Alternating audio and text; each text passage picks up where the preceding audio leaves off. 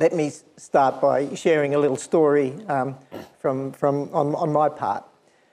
I remember like it was yesterday when we went to choose our dearly beloved Agape, our dog. And he became a significant part of our family, and he lived out his name. Agape means love. It was a time that I remember that day. It was a time when you didn't need to take out a second home mortgage to buy a pet, unlike you are here. I know, Joe. Yeah.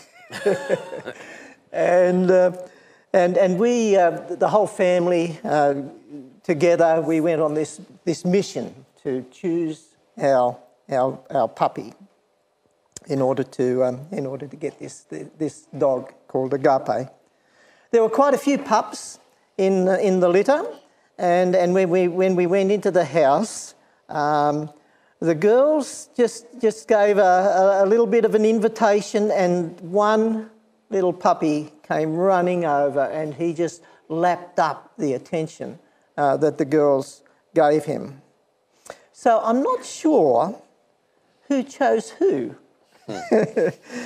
But there was a mutuality of instantaneous love that was sealed with a commitment to have and to hold from that day forward. He just loved being around people, and you can see by the look on his face how he just loved being around people. And when he was near you, he had to have a part of his body touching you. You know, so even if he was sitting at your feet, one foot would have to be on your foot, and if you moved your foot away, he would wake up and put his foot back on yours here, just to be in close contact with you. But there were times when he would act completely out of character, and whenever a storm was coming, or if there were fireworks that were happening, the anxiety that would build up inside him would get to a stress level where he would just take off. And I saw him we couldn't understand how he got out of the yard because we had high fence all around. But I saw him this day when the storm was approaching, and he was in a lather of sweat, and he just took off over that fence like it was this high, and this was a full boundary fence. And he would just run and run and run. And there were times in which we would get a phone call a day or so later, where he was 3 or 4 k's away. Oh, wow. And you can imagine the concern that was there for us as family, the sense of loss that we'd feel each time that would take place. But it was so good to sort of get him back again, when that phone call came and they said, "Oh, we found your dog. He was just at our front door looking forlorn, and we took him in and we gave him a bath and gave him a blow dry, and he was like in the lap of luxury." And but even so, it was so good to have him back home again. And it left me with a thought that obedience doesn't determine ownership. No. Even not proximity. Because you were there sometimes when it happened. Yeah. But being chosen with an ongoing commitment of unfailing love and faithfulness, that's what determines secure attachment of belonging. And interesting that, Agape's legacy lives on. We lost him a couple of years back, not from running away, but he from his ageing and dying. And we still miss him, but his legacy lives on because both our daughters have golden retrievers in their own respective families now. So the love that he shared with us is something that we really wanted to keep going ourselves in family.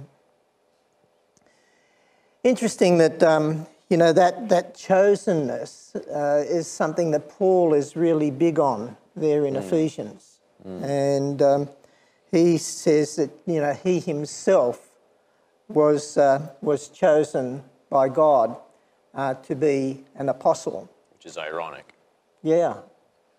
You look at his past and his disparity to what Jesus came to give of love and acceptance. And he'd be the last one you'd think that would get picked. You really would.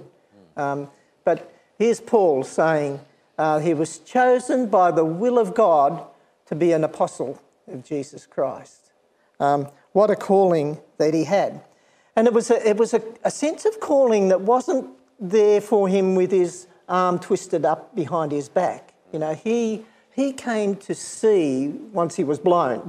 We know the story of Paul where he was just blinded by that light. And he came to see the disparateness of the way that he was approaching life and approaching his journey with God to the way Jesus operated. And he accepted Jesus as Lord of his life. And so while he says he was chosen by God, he also accepted that sense of calling that Jesus had on his life. And he became an incredible apostle. And there's an interesting connection that Paul has with this Ephesian church that we're going to focus on over these next weeks, where Paul sees the Ephesian church family as part of his own family, because he'd invested time into that church. He'd spent some 3 years there in ministry. And interesting that on his way back through, he'd been over on the in Greece, and on his way back, he was heading back to Jerusalem. And while he didn't have time to call on the church as a whole, he called the elders together with him, and he spent some time with them, just talking to them and encouraging them in their witness to their faith for God. But in Acts chapter 20, it talks of this conversation that Paul had with these elders. And he says, in verses 22 to 24, he says, "And now I'm bound by the Spirit to go to Jerusalem. I don't know what awaits me, except that the Holy Spirit tells me in city after city that jail and suffering lie ahead. But this is what he says, but my life is worth nothing to me unless I use it in finishing the work assigned me by the Lord Jesus. The work of telling others the good news." We'll talk a little bit more about that. About the wonderful grace of God. And that's something we'll describe a little bit more as well. And Paul actually tells these elders that they won't be seeing him again. He will be dying in the process of this mission, but that to be faithful, and he himself can't stop being faithful as well to that calling. So incredible commitment that comes out of that sense of being chosen by God. Yeah, and Paul sees that as an illustration of the calling of all of us. And he says in Ephesians 1 and verse 4, he says, "Even before he made the world, God loved us and chose us in Christ to be holy and without fault in his eyes." Now, it's not that we're holy in and of ourselves. No. I know some things about you, and you know some things about me. Definitely. So it's not that, but it's that in Christ, we're holy. Yeah. And we're called, chosen by him to be without fault in his eyes. It's incredible. That's the grace of God at work. Yeah. I know that sometimes, we were talking about it earlier, sometimes when we have students that want to start doing baptismal studies, and take note, anybody out there who's thinking about this, sometimes they've had a chat and they've said at the start, I don't know if I'm quite ready to be baptized because I don't feel like I know enough or I'm good enough. But what Paul was writing about with God, it's not talking about that. We're all chosen. It's not about how much you know or how good you are. Yeah. It's the fact, well, you're just choosing to choose God just as he chose us first. It's about who God is and how he has chosen you and me and you to be his sons and daughters. Paul says that we're adopted into his family through Jesus Christ.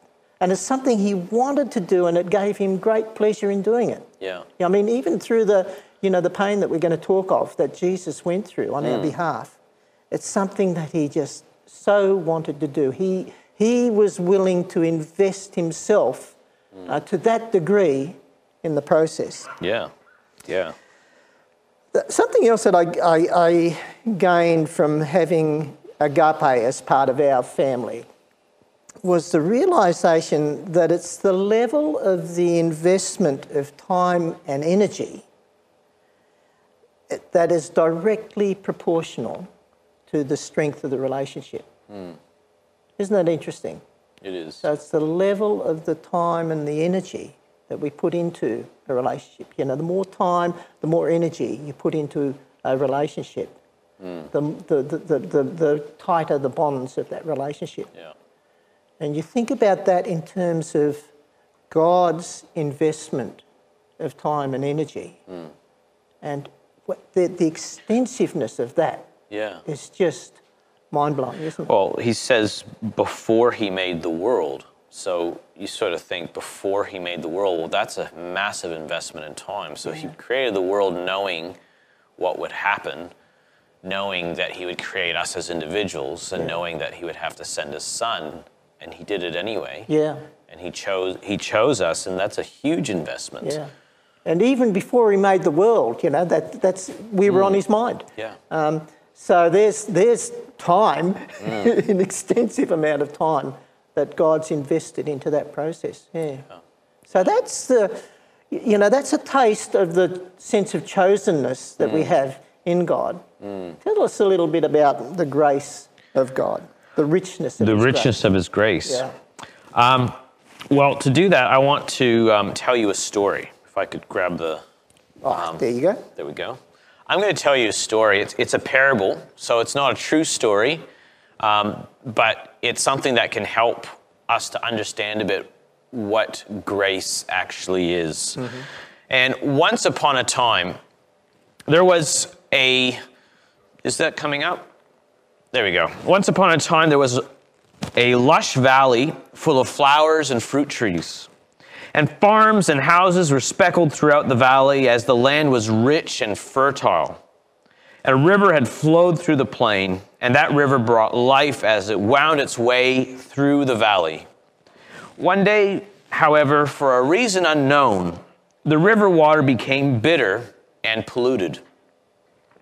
It was no longer good for drinking, and not even the plants could get anything beneficial out of it. And as the weeks passed by, the plants withered and died from a lack of clean water. Well, unable to grow crops, most of the farmers who inhabited the valley, they sold what they could and they moved away. And the land grew drier and drier, and eventually got to the point that even the rain clouds did not pass through. And the once green valley had become a barren desert. After a while, only one family remained on their plot of land. And the family consisted of a father, a mother, and 3 children. And life was very, very hard for them. They were doing it by themselves with no one else around, and they struggled to survive the harsh climate. The father and mother had to work long hours during the day just to feed themselves and their family. And they remembered the old days, the good old days, when the valley was lush and full of flowers and fruit trees. And one night, the father, gazing towards his sleeping children and his wife, he desired a better life for them. He loved them so much, he was willing to give up anything so they could have an abundant life. Mm-hmm. And after months of reading and studying and planning, the Father drew up plans for a machine that would put things as it should. And he and his wife worked all day to bring in the food for the children, and they spent most of the night working on the machine. And they went out without proper sleep each day, and they struggled every day in not only trying to provide the needs their children had each day, but in trying to supply the future needs of their children. The machine cost them everything they had: their money, their sleep, their time, and their health. But the day finally came when it was completed. They lowered the machine down next to the polluted river and dropped big hoses down into the dirty water. And barely able to stand because his health had deteriorated so much from the late nights, from the lack of proper health, the Father turned on the machine and it made an enormous sucking sound, and then it simply hummed. The Father collapsed next to the machine as his family rushed to him and they tried to alleviate his pain.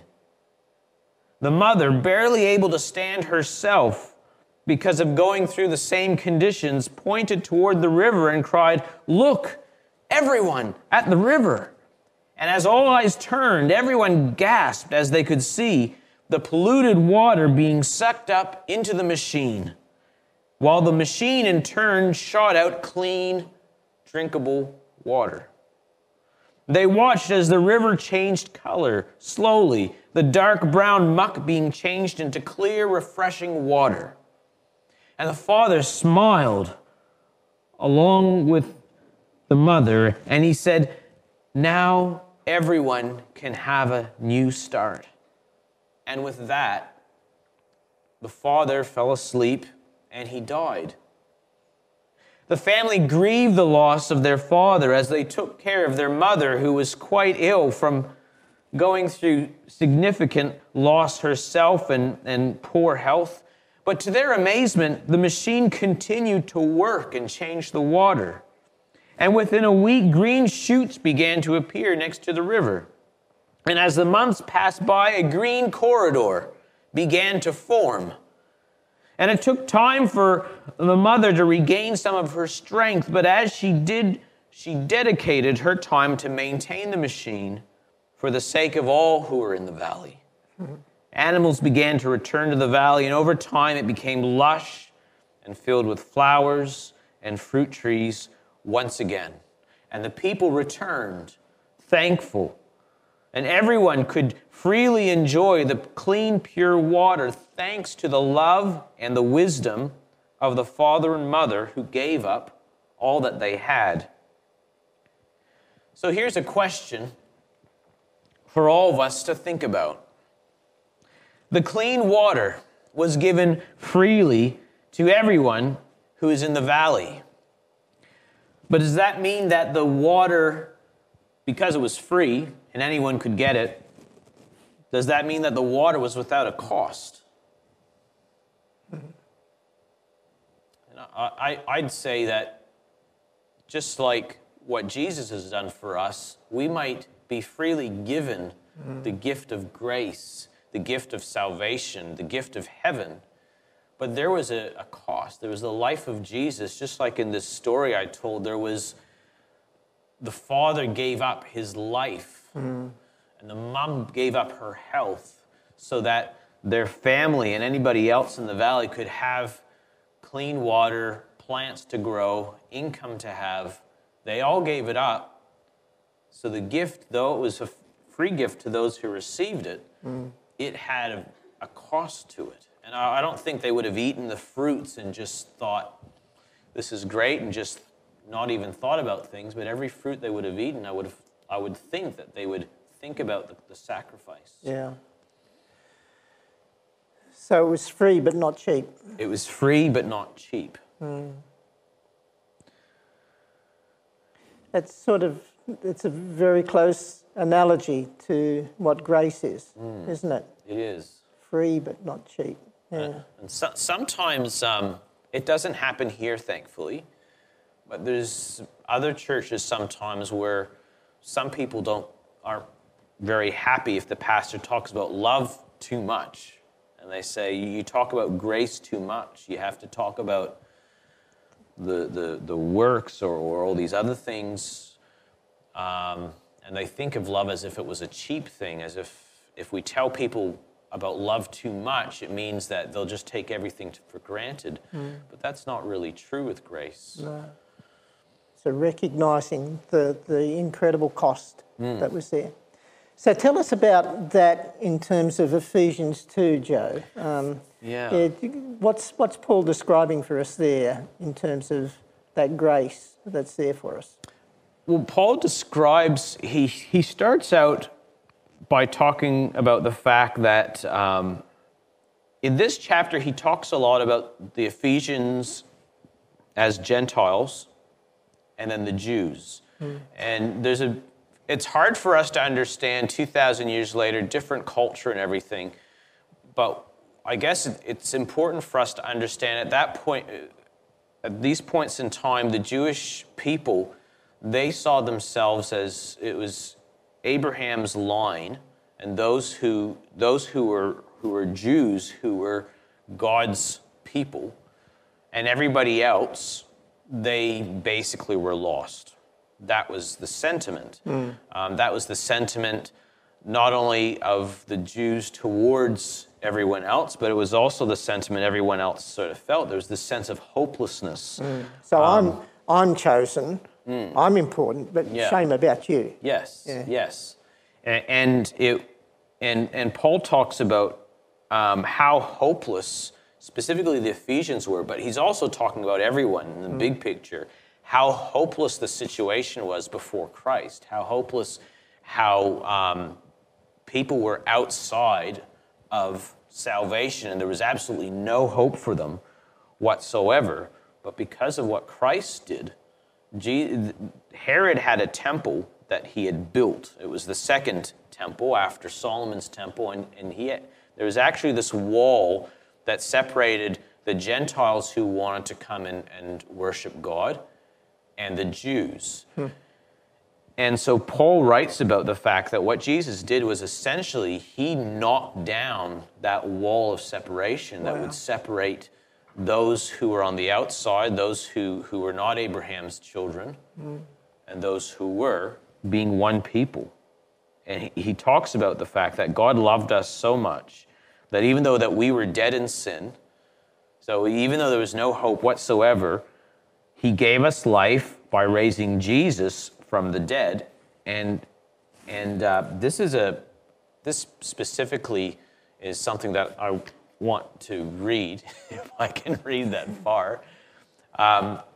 It says, "But God, being rich in mercy, because of his great love with which he loved us, when we were dead in our..." Could you put that on one of the screens over here? I have a different version of my Bible. Or Do you want me to share it? I can share it. It's a different version to what is in my... What version do you have? Well, mine's NLT. Yeah, you read that. That's the same version. But God is so rich in mercy and he loved us so much that even though we were dead in our transgressions and sins, he gave us life when he raised Christ from the dead. And in brackets it says, it's only by God's grace that you've been saved. Yes. Yeah. We basically, and it's amazing that, there we go. It's amazing that he uses the language that Jesus, we all know Jesus died. We all know that Jesus was raised. He was resurrected. But Paul writes that we actually, though we were dead, when Jesus resurrected, it was as though the rest of us also resurrected with him. If we are in Christ, if we're united in Christ. We're going to talk a little bit more about that shortly, but that being united in Christ. And so it's like we're already in heaven. It is, in a sense, yeah. So it goes on to say, for he raised us from the dead along with Christ and seated us with him in the heavenly realms. Which is... Because we're united with Christ. Yeah, seated with Christ. And like Jesus is the king, and for someone to sit with the king, that has an implication that we're actually part of the king's family. Yeah. And I love this. So God can point to us in all future examples, in all future ages as examples of the incredible wealth of his grace and kindness towards us. Yeah. Well, often people think that, well, at least some people might think, and I know that I've thought this sometimes. Sometimes we think as Christians, people need to look at us as we are a special people because we're doing so well. How good we are. How great we are. We're going to go to heaven because we're Christians and because of how great we are. But Paul actually writes, we're actually examples to other people of the fact that we were actually hopeless. We were completely hopeless, but because of Jesus and because of the grace of Jesus, we're able to go to heaven. So we're examples of recognising how great God is. Yeah. This is the whole idea is if I can do it, you can do it. That's the kind of example we are. Yeah. Not example of they're the best, but the example of if they can do it, trust me, you can also do it as well. And so it says, verse 8, God saved you by his grace when you believed, and you can't take credit for this. No. It's a gift of God. It is a gift. Salvation's not a reward for the good things we've done. No. So none of us can boast about it. No. Yeah. In the story, the father actually gave that gift, creating that machine, because he loved his family. Not because his family was good enough, just like you loved Agape, regardless of whether or not he jumped the fence and ran off. Yeah. It was a love, and for my kids at home, and even though they make mistakes, and even though they frustrate us at times, and they do things at times, the things that they do is not what causes me to love them. It's the fact that they are my kids, and I choose to love them regardless. They're your family. They're my family. Yeah. And just like in chapter 1, it talks about we're adopted into his family. We've been purchased by his blood. We are family members with Christ, and God loves us even though we are going to mess up, and even though we have messed up, and we will mess up in the future. You know, Joe, these verses, to me, they're the essence of the whole Christian ethos. They are. It's it's in a nutshell. You know, it's of the whole story of salvation. And I know that Kendall was very excited that we're doing Ephesians, and I was going to do chapter 2, and we wanted to do it together. Part of the reason why I think Kendall wanted to do it together is that chapter 2 is one of his favorite parts of the whole Bible. And it's because I think, as you said, it's sort of the essence, really, of the fact that we have salvation if we want it, and has nothing to do with how good we are, has nothing to do with following the rules. We try to follow the rules, but we do that as a response, as a show of gratitude, not as a way. It says in chapter 2, salvation is not a reward for the good things that we've done, so none of us can boast about it.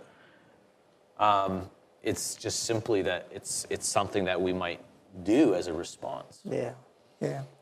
And I love that verse 10 where he says, so we are God's masterpiece. He's created us anew in Christ Jesus so that we can do the good things he planned for us from long ago. Yeah. And when an artist creates a masterpiece, they're proud of it. They boast about it. And he, even though we're messed up individuals, he sees us as his masterpiece. He sees us as his kids. So it's like we're a masterpiece in the making, isn't it? You know, because the work's in progress. It is. Yeah, very much so. He can see what we're going to become. Yeah. When Jesus returns, we're truly going to be the masterpiece that he designed, but he can see that now before we're there. So that's the richness of the grace of God. And back in chapter 1, Joe, it talks about in superlatives, incredible superlatives, the untold richness of this grace of God. You know, He showered his kindness on us, along with all wisdom and understanding. You know, it's just this this incredibly full, replete giving of God, of the richness of his grace and kindness towards us. There's one other word that I just want us to focus on as well. We need to, yeah. That Paul, he starts off I think it's in verse 2, where he says, I wish you grace, God's grace and peace. And you sort of wonder, well, okay, grace, understand, but what's the peace that he's talking about here? You know, He's talking about quietness. You think of peace, you know, and you think, that's a restful state. You know, some of us are at home in a fairly peaceful environment. Yeah. Some of us are homeschooling. Others might be pulling their hair. But you think of, you know, being in a lovely, tranquil place, you're looking out on a sunset, and there's that sense of peace. But what Paul is talking about in terms of peace is a word that he would reflect back to from his Jewish origins, and that is the word shalom. And shalom is far more than that. It's far more than a stress-free day or a day without COVID. You know, it's internal, not external. It's internal, and shalom for the Jewish mindset is to be wholly unified with God and with each other. So you think of it in terms of that, and it's so much more. And so it was important to be unified with God and others. It was more important for that than to be right, you know. Yeah. And so you are more important than my view. Yes. And if we could keep that perspective in mind in terms of sometimes the arguments that we had, not looking at you personally, but in terms of how we relate to those around us. Yeah. You are more important than my view. To be unified with God and each other. That was actually the prayer of Jesus. The longest prayer he prayed was actually that the disciples and his people would be unified. Yeah. So we've talked a little bit about the mystery of God. That comes out in chapter 1. It does come out in chapter 1. But also chapter 2. Yeah, and I find it a bit funny, and I think it's because we have the advantage of looking back 2,000 years, and we understand these things. But Paul writes, he's really pouring things on that he's going to reveal something.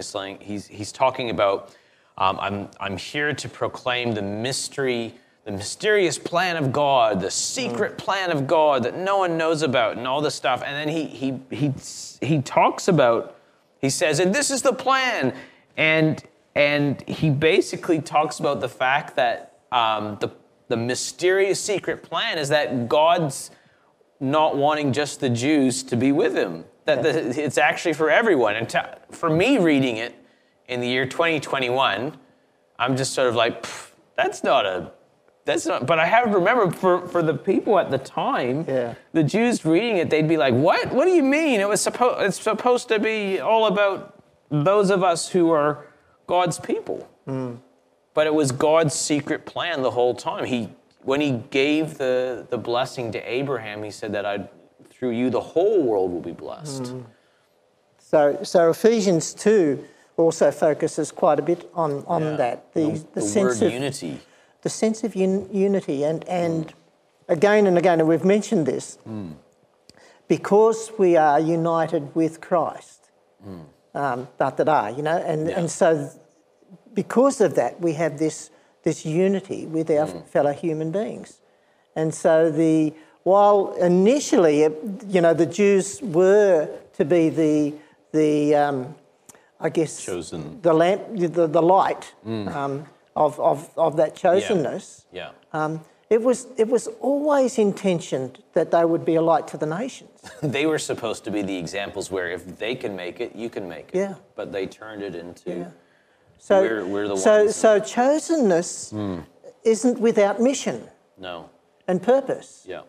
And when we step back from mission and purpose and just think of it as chosen, that's when we enter a realm that God has, that doesn't want us to. It's not to be up on a pedestal, in our own little world.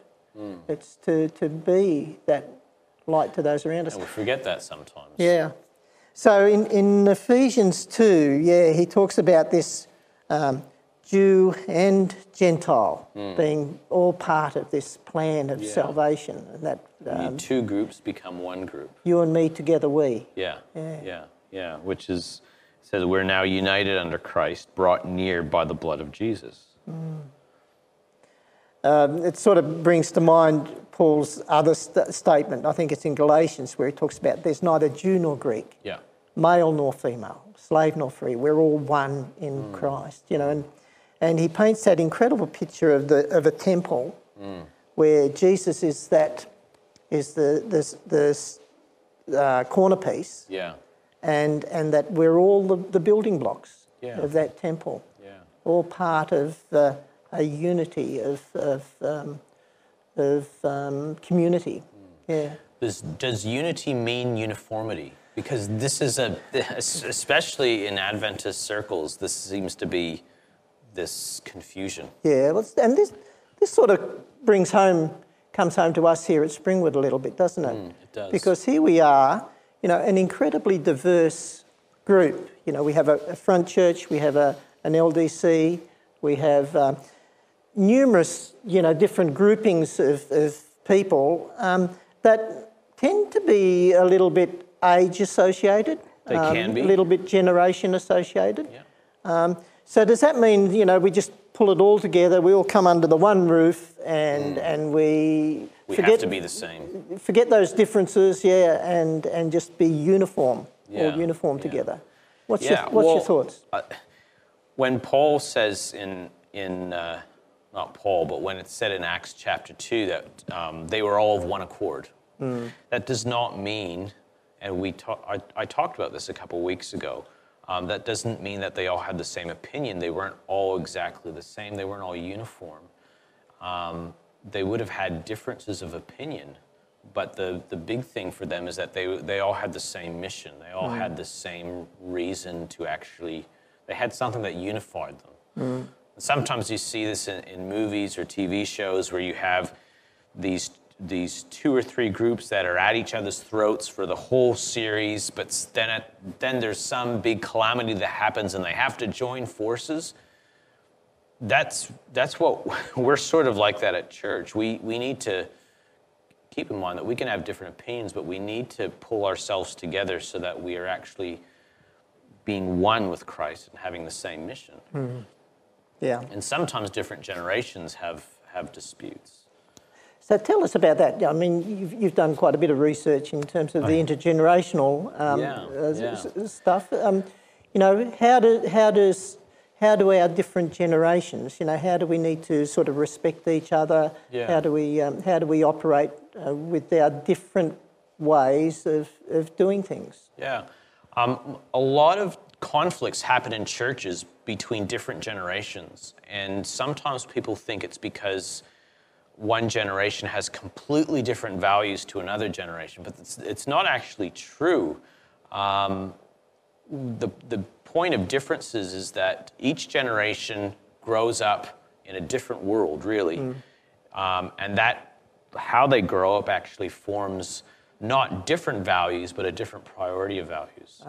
So you'll have different arguments in church, and sometimes you think it's because one group has this value and the other one has that value, but they actually both have the same value. For example, and I've heard of this happening, where you have a church and you have these old wooden pews that have been there for 80, 90 years, and the baby boomers, I know that you're a baby boomer, the baby boomers, one of their big values is functionality, being functional, and looking good. Those are two big things for most baby boomers, is everything has to look great and it has to function well.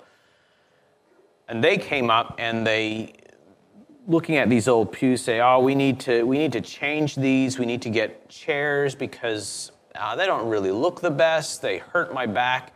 But then the older generations one of their high values is form, and they're also tradition. And they say, well, do you have any idea how long it would have taken to make these pews? A workman would have spent hours and hours, their blood, sweat, and tears making these, and they get quite defensive about it. And you have a conflict that takes place. And we remember the fundraising that we had to do to buy those pews. Yes. Then they remember the fundraising and all that. And the thing is, it's not that the younger generation doesn't like tradition and doesn't value form, and it's not that the older generation does not value function and does not value what looks good. It's that the priorities of those values are at different places. It's like with the younger generations. All generations think it's very important to be authentic. It's important to be real. But for the younger generations, they place that much higher on the list of values than some of us older generations, where we might think, well, it's more important that we look good. We do need to be honest. That's very important, but looking good is more important. And so sometimes conflict happens, not because of different values, but a different placement of the values. And we need to realize as a church, when we're talking together, we're not all going to agree on things. But we actually have much more in common than we realize. And if we can understand where we're all coming from, we can be united, like what Paul writes about in Ephesians, how we are Christians, we together, under Christ. So when you come back to sort of most significant things, yes, we all have different emphases on different things. Just like you can pronounce emphasis in different ways. But you think about it, when you come back to first things, the a prioris in life, that's where we can draw back and say, we're all together. Yeah. Grace and peace, as Paul talks about here, that's a priori stuff. And we're in this together, We have accepted our chosenness in Christ. We've accepted our adoption into God's family. And together we want to share that in different ways, in different in different forms, but together we are on that journey to the kingdom. Yeah. We are. Yeah. So I've got an illustration. And I'm going to invite some of our audience, our minimal audience. The very few people who are here. The people you've already seen on the platform. And so there'll be 4 people. You'll come up with your masks on, please, because you won't need to talk. And I have these ropes that are the potential for connection. And I'm going to invite Carol to come and represent a picture of God for us. And Carol, you're the central point at which the rest of us will have this loose connection to. And so, which colour would you like?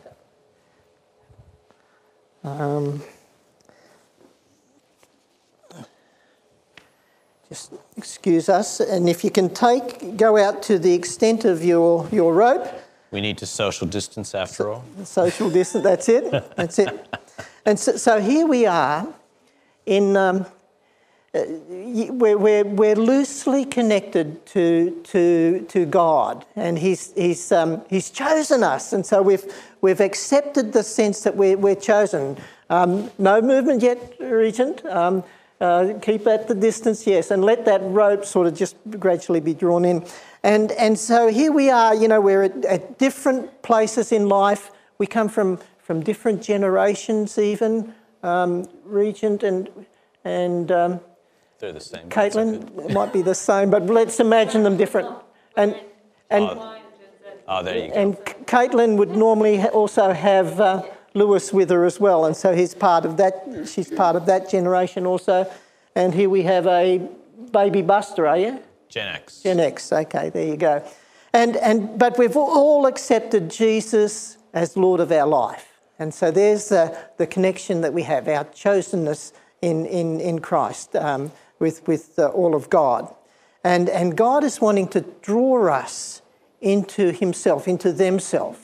And so, Carol, I'm going to invite you to move around in a circle and gradually, that's it, gradually.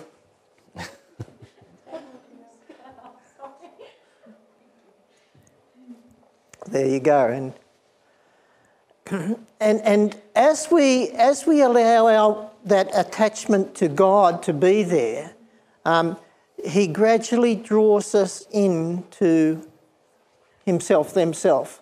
And the natural consequence of that is that we are then drawn in towards each other. And so that incredible sense of peace, that shalom peace that we talked about, that unity that we have in Christ, is a natural consequence of us being drawn into that relationship with God. The investment of time and Connection. and connection and draws us in to God and to each other. And I think that as we at Springwood, friends, as we allow ourselves to be drawn into that relationship with God that he so desires for us, then the relationship with each other will naturally be there as well. And in so doing, we'll be so excited by what is taking place in terms of that relationship, that connectedness, that we'll want to be inviting others to that same sort of connection. You know, why wouldn't we want all of our friends and associates to be part of this type of incredible unity of community? Yeah.